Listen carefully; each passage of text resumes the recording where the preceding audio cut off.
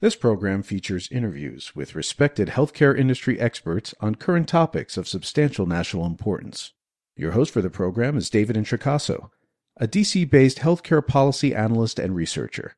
We invite you to comment on the program by visiting thehealthcarepolicypodcast.com. Now, here's David. Welcome to the Healthcare Policy Podcast. I'm the host, David Introcaso.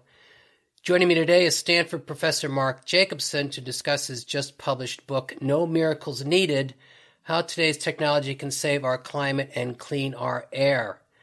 Professor Jacobson, Mark, welcome to the program. Thank you for having me on, David. Professor Jacobson's bio is, of course, posted on the podcast website. Briefly on background, as Professor Jacobson notes in his intro, and as frequent listeners of this podcast are well aware, air pollution, largely the result of fossil fuel combustion or pollution, annually accounts for approximately 7 million deaths and millions of health injuries worldwide. Professor Jacobson also notes after heart disease, fossil fuel pollution is the second leading cause of death and illness worldwide, and among other things is responsible for half of all pneumonia deaths worldwide among children aged 5 and younger.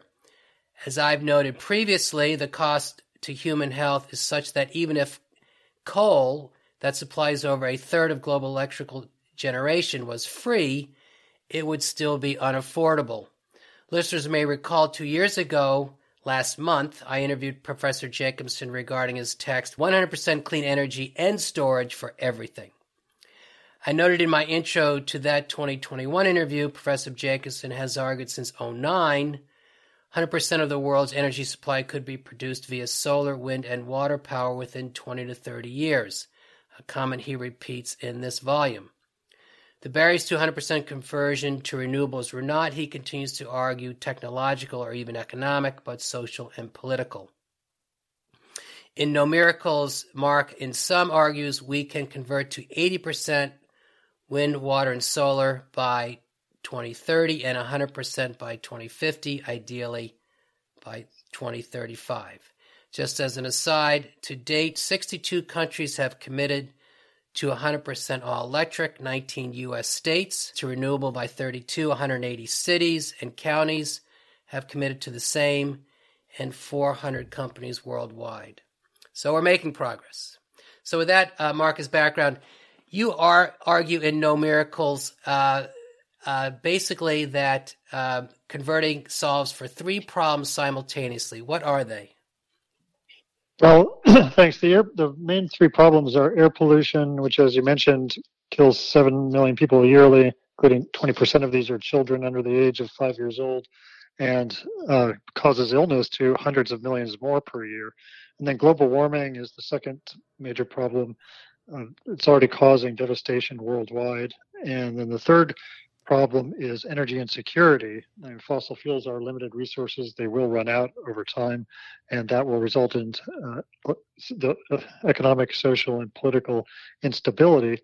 In addition, several countries have control of the energy of other countries, and as we see in Europe right now, that can result in blackmail over energy. Also, the long-distance transport of fossil fuels over the oceans can cause and does cause prices in island countries to be astronomical for electricity and transportation fuels. So these are just some of the energy and security problems we face.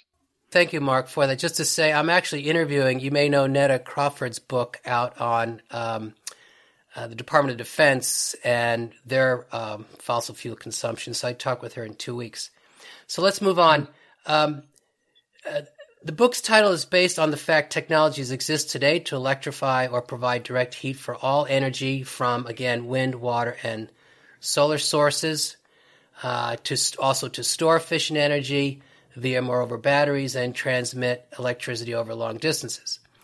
So these technologies exist today. Can you give the listener a brief overview of what these technologies are?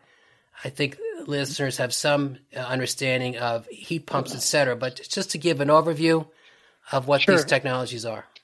Yeah, well, we call the overall system a wind, water, solar system. And the idea is to electrify all energy sectors and then provide the electricity with just wind, water, and solar. And there will be some direct heat, but it's also from wind, water, and solar. And the main energy sectors are electricity, transportation, buildings, and industry. And so there are, in terms of wind, water, solar, there are electricity generators. So those include onshore and offshore wind, solar photovoltaics on rooftops and in power plants, concentrated solar power, geothermal electricity, hydroelectricity, and small amounts of tidal and wave power. There's also some heat from wind, water, solar, both solar heat and geothermal heat. And then there's storage. Wind doesn't always blow, the sun doesn't always shine, so we need storage. There's electricity storage, heat storage, cold storage, and then some hydrogen for storage. So there are many types of electricity storage options. The largest right now is hydroelectric dams are basically big batteries, and then pumped hydroelectric storage is the biggest, next biggest type of storage there is in terms of electricity storage. And then batteries themselves, concentrated solar power has storage associated with it, flywheels, compressed air storage, gravitational storage with solid masses. These are all existing storage technologies.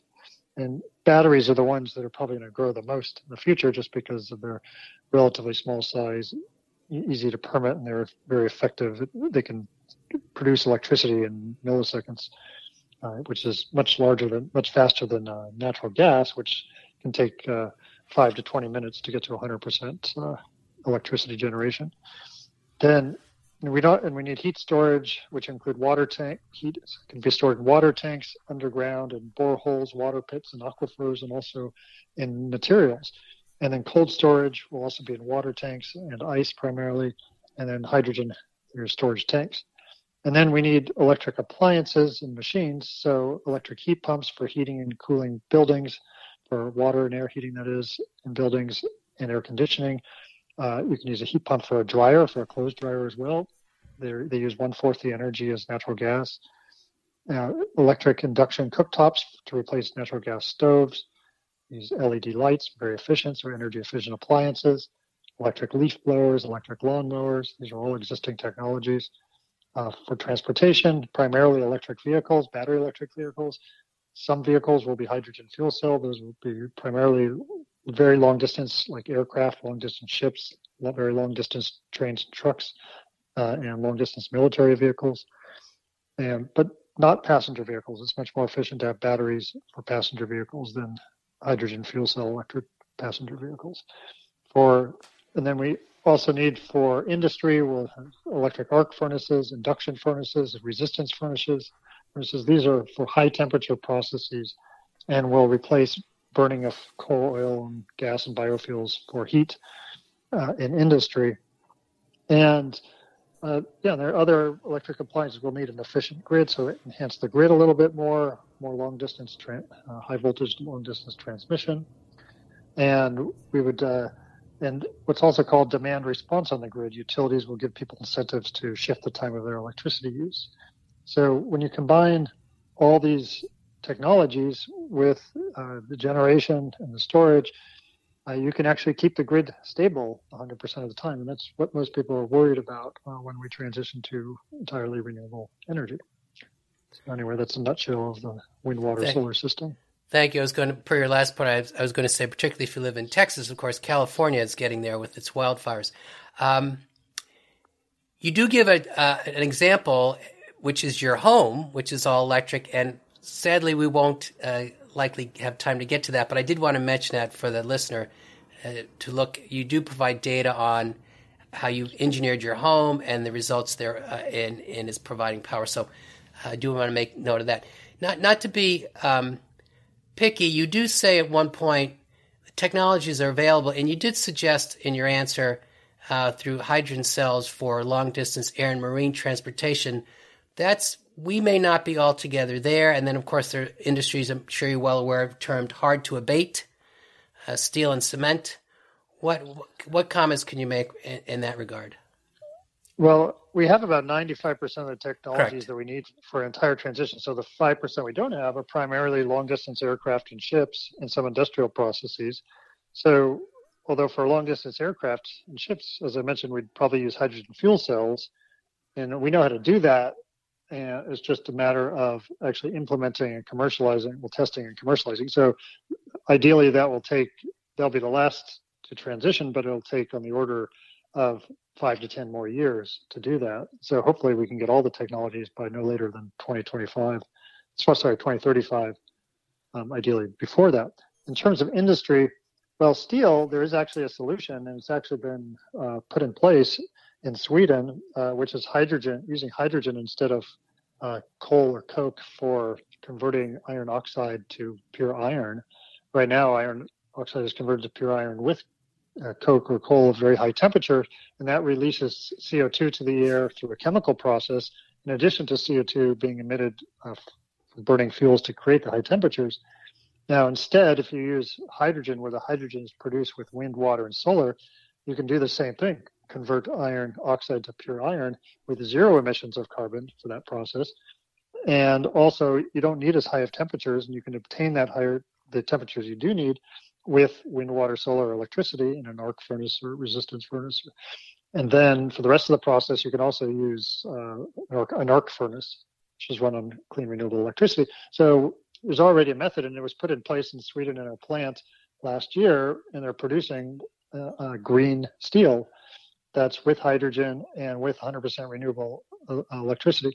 So you end up reducing overall about 98% of carbon emissions with this process. And in fact, in Sweden found that this works so well, they're going to convert all their steel plants, and that's what we need to do worldwide.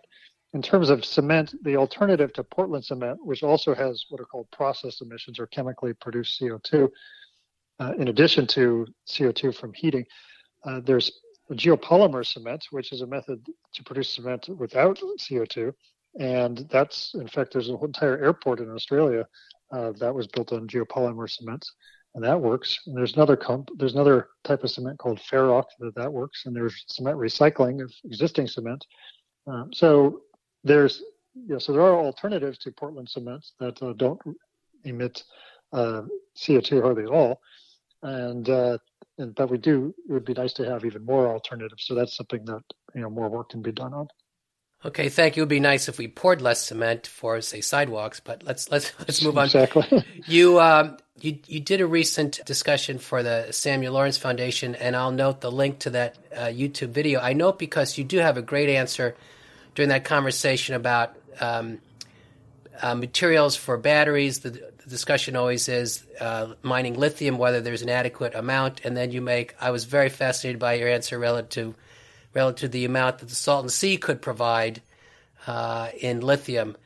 Maybe we'll just save if we have time. I'd like to move on, though.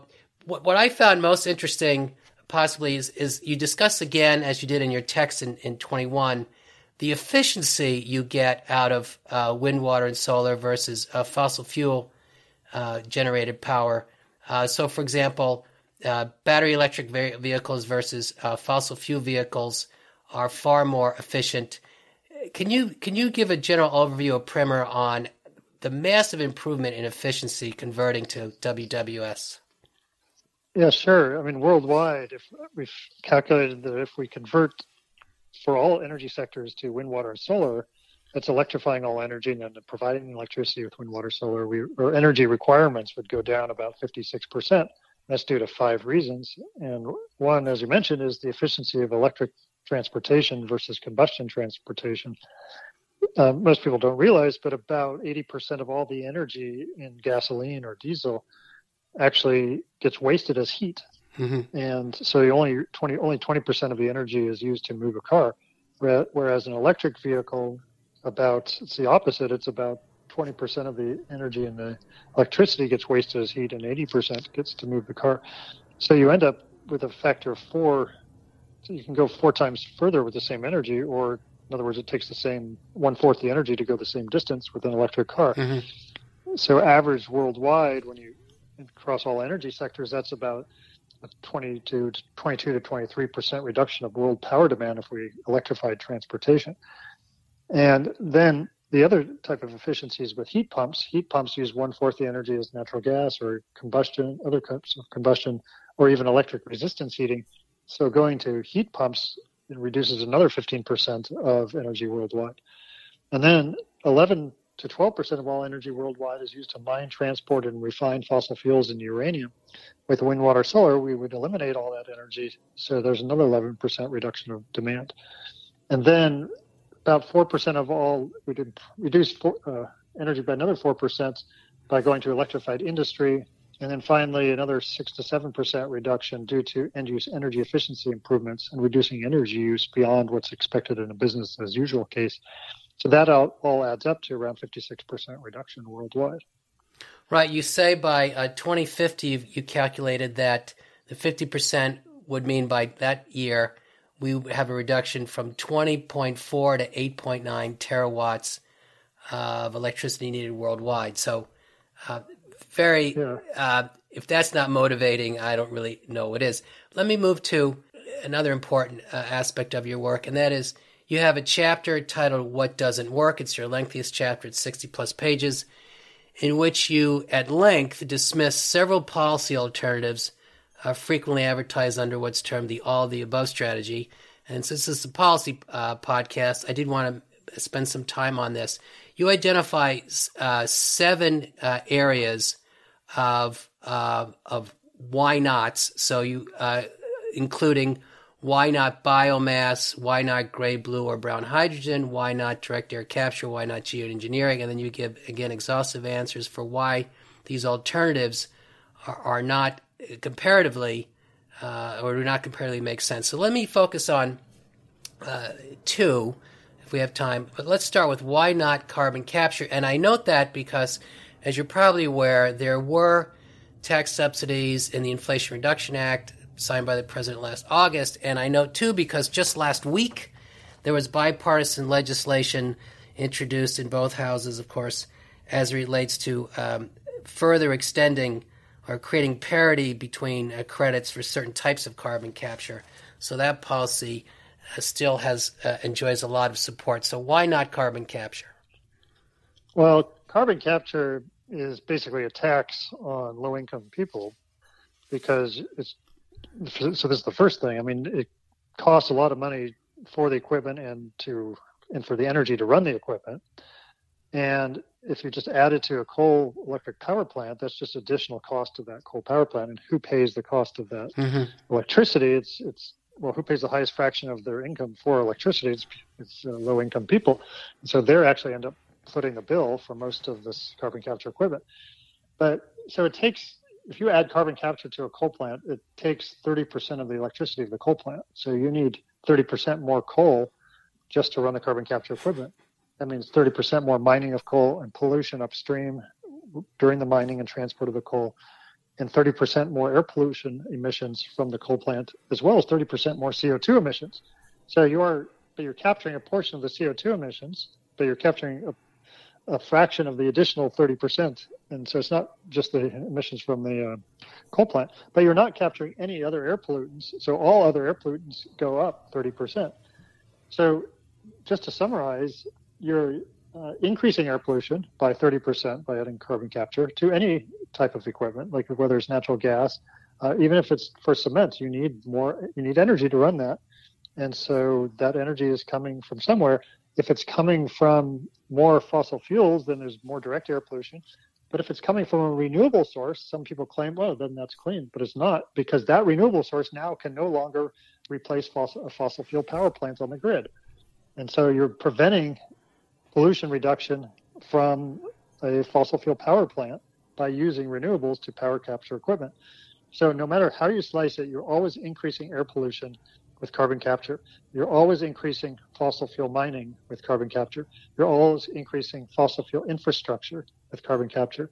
And you're hardly reducing any carbon because, first of all, the carbon efficiency, the efficiency of capture is not 90% as claimed by the industry. On average, over a year, based on actual data from multiple plants, it's between 20 and 80%.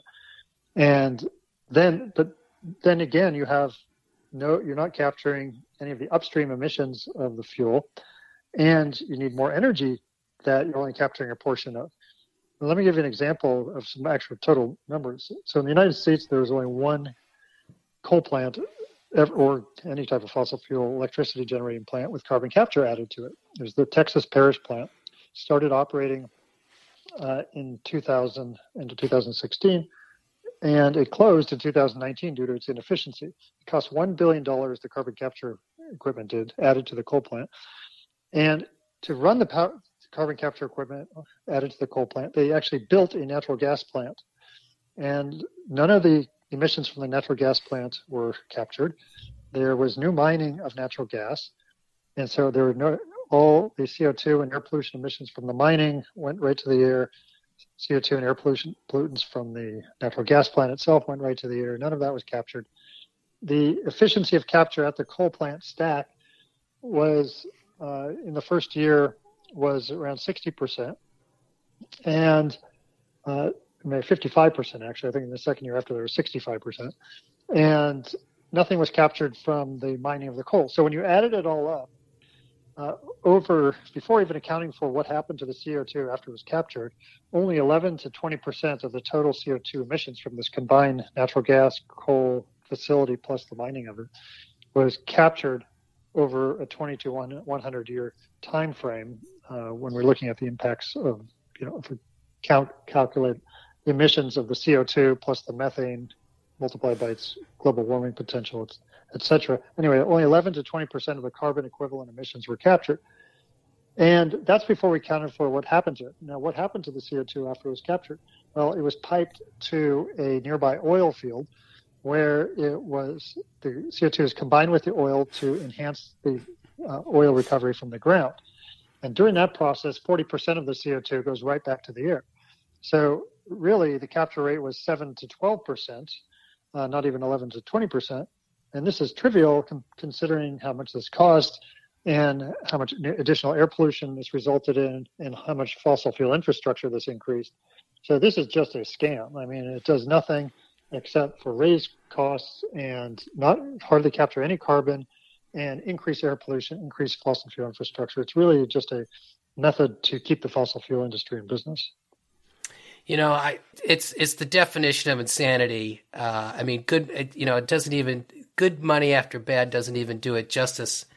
So I appreciate that. I'd ask you if you wanted to pick any of these others. I identified all 7, but maybe we'll get back to the other one, which gets most of the attention, is natural gas as a bridge fuel. But let's move on. So I want to have time to discuss specifically the healthcare industry. So that's, you're probably well aware the U.S. healthcare industry is the largest industry and the largest economy in the world. And I'm sure you know it accounts for about 9% of total U.S. greenhouse gas emissions. So this is basically a problem. Let's just limit it to scope 1 and 2 emissions. So that would be say for hospitals, the power they directly emit, and then scope 2, the power that they purchase. So what would you recommend relative to hospital policy to decarbonize? Well, the first thing for any business or building is to electrify all energy they can. And so hospitals already use a lot of electricity for lights and equipment. But for heating, for example, a lot of them will use natural gas for heating. So going to electric heat pumps is the first thing, and for air and water heating in particular. Instead of backup diesel generators, lots of hospitals have a lot of backup diesel generators. Mm-hmm. We need to go to batteries powered by where the electricity is stored, and that can be connected to the grid. So the batteries are first, they're charged with grid electricity, but then if the power goes out, then they have the electricity available for when the battery, for when it's needed, when the electricity is needed. Of course, you'll need a sufficient number of batteries, of course, but it's not only batteries. We can also use hydrogen fuel cell electricity. Batteries are more efficient, but hydrogen fuel cells, you can buy cheaper storage, so you can, for longer term storage, or if you expect a longer outage, it's really going to be a combination of a really good solution for, let's say, a microgrid, which the hospital in an outage will become a microgrid.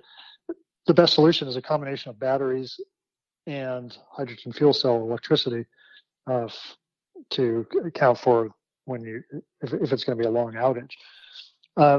So that by getting rid of all gas in the building, electrifying all processes that use natural gas right now or other type of fossil fuel. Then in terms of what they purchase, of course, they don't really have control of what other companies that they're purchasing from, what they produce. However, they can choose suppliers that run on 100% renewable energy. There are over 400 international companies now that have committed to 100% renewable energy in their global operations. So there are, and many bigger companies now trying to force smaller companies who are their suppliers to go to 100% renewable. So I think that's the next step that they can take. Well, the other type of emissions are vehicles that go in and out of hospitals, workers and ambulances. So we need to electrify those as well. And doing so will reduce costs significantly because driving an electric vehicle uses 1/4 the energy as driving a gasoline vehicle, just because for the reason that it's much more efficient to drive an electric vehicle. So you can save tens of thousands of dollars over a life of an electric vehicle versus a gasoline vehicle. That amount that you're saving is going to only increase over time as gasoline prices have only been going up lately. The other thing you remind me of in this discussion is your strategy sort of makes moot this, now in this debate between carbon neutral and net zero, it sort of makes that moot because there's no need for sort of the carbon neutral credit purchasing idea in that we're not burning things. I mean, the bottom line is to stop burning things, digging the hole, however you want to phrase it. You have a chapter on policies needed. You talk about financial incentives or subsidies. You specifically note output subsidies to correct for the youth term the tragedy of the commons. These are sort of unpaid for externalized costs, basically air pollution.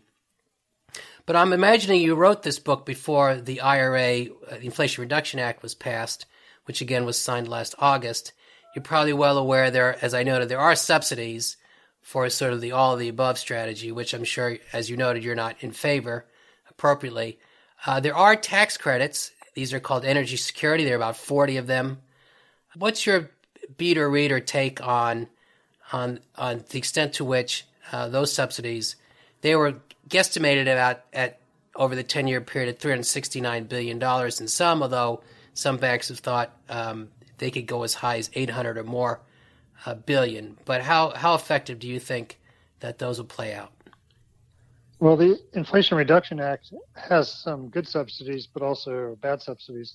And I would say 60% good and 40% bad. The good ones are for renewables like wind and solar, and also batteries and other types of storage, energy efficiency in buildings, electric heat pumps, electric vehicles. These are all good subsidies. Mm-hmm. Bad subsidies, they're basically funding every bad technology: carbon capture, direct air capture, blue hydrogen, small modular nuclear reactors, conventional nuclear reactors that exist that can't afford to stay open, so they're subsidized. They want to subsidize them through the Inflation Reduction Act. Biofuels and biomass, these are just polluting technologies that really don't help in terms of carbon emissions and definitely increase air pollution. So there, we just can't afford to waste time on solutions that are not useful. And we know carbon capture is not useful. We know direct air capture is not useful. We know blue hydrogen, which is basically just producing hydrogen from natural gas and adding carbon capture, which I just said is not useful. So that's also not useful. Green hydrogen is the only type of hydrogen we should be producing. And there is subsidy for green hydrogen. Green hydrogen is hydrogen produced from wind, water, solar, electricity. And we don't want any other type of hydrogen except for green hydrogen. And so we need to focus on technologies that we know work and that we can implement in a short amount of time. We can't invest like in existing nuclear plants in liberalized markets like in North America and Europe take between 17 and 21 years now between planning and operation. There isn't, there's like in France, there's one that's taking 19 years. In Finland, there's one that just finished after 21 years. In England, there's one that's estimated to take about 18 years. In the U.S., there's only 2 reactors being built in Georgia, and they're on year 17 and 18. So we're talking a long, long time, and then they cost, in the end, 8 times more per kilowatt hour of electricity generated than new wind or solar. And they have weapons proliferation risk, meltdown risk, uranium mining, lung cancer deaths due to 10% of all uranium miners underground died of lung cancer. And there's waste you have to store for 200,000 years. And there's still CO2 emissions from these nuclear plants. CO2 equivalent emissions, that are equivalent to about 9 to 37 times the emissions of wind. So even though that's much less than from natural gas, it's still higher than wind. It's not zero carbon at all. So it's just a boondoggle. Then small modular reactors are not even proposed to be ready until 2030, just for test reactors. They've already been studied for the last 10 years. And there's no evidence they won't be the same cost or even more than the conventional reactors. They'll have the same risks. They're smaller, so you can spread them around the world and spread nuclear weapons along with them, because nuclear weapons and energy are tied together because of similar know-how and knowledge. And 5 countries of the world have developed weapons under the guise of civilian nuclear energy programs. So, there's underground uranium mining risk will continue.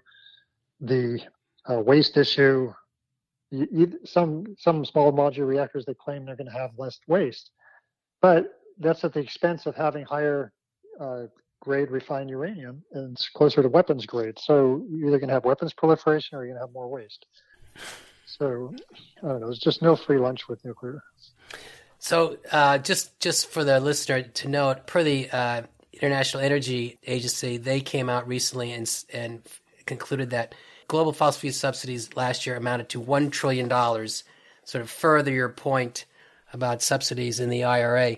Maybe my last question is relative to what we should subsidize, and the tragedy of the commons problem. My read is that you're suggesting that healthcare providers, stay with healthcare, be reimbursed or subsidized in part based on the units of renewable energy they produce or consume, and or provided loan guarantees for energy efficient retrofits or solar microgrids. I'm assuming that would make sense to you? Loan guarantees for microgrids. Yeah, microgrids are very useful, and for communities that are far away, remote communities that are off the grid, and loan guarantees having policies put in place in each, if we're talking about the U.S., in each state to help with the implementation of these microgrids, because like a community just starting from scratch is not going to easily be able to just implement them from the get-go. You need a plan, and so it really helps to have kind of a plan driven from the state or some agency or experts who can then advise on putting in a microgrid. Right. You're probably aware in the IRA, the EPA was assigned to develop a green bank, and that's the idea behind it, and it was funded or capitalized at $27 billion. So we'll see where that goes. In fact, the EPA just came out with their first primer document on trying to stand up its green bank. So with that, Mark, we're at about our time. So I appreciate this sort of whirlwind overview again of the volume, very detailed, much more than we could cover in 30-odd minutes. So I appreciate the overview, and I hope the book is well considered and reviewed. So thank you again for your time, Mark. All right. Thank you, David. You have just heard another edition of the Healthcare Policy Podcast hosted by David Introcaso. To comment on this program or others, to see information about upcoming interviews, to suggest a program topic, or to hear an archive program, please visit our website, thehealthcarepolicypodcast.com. Thank you for listening, and please listen again soon.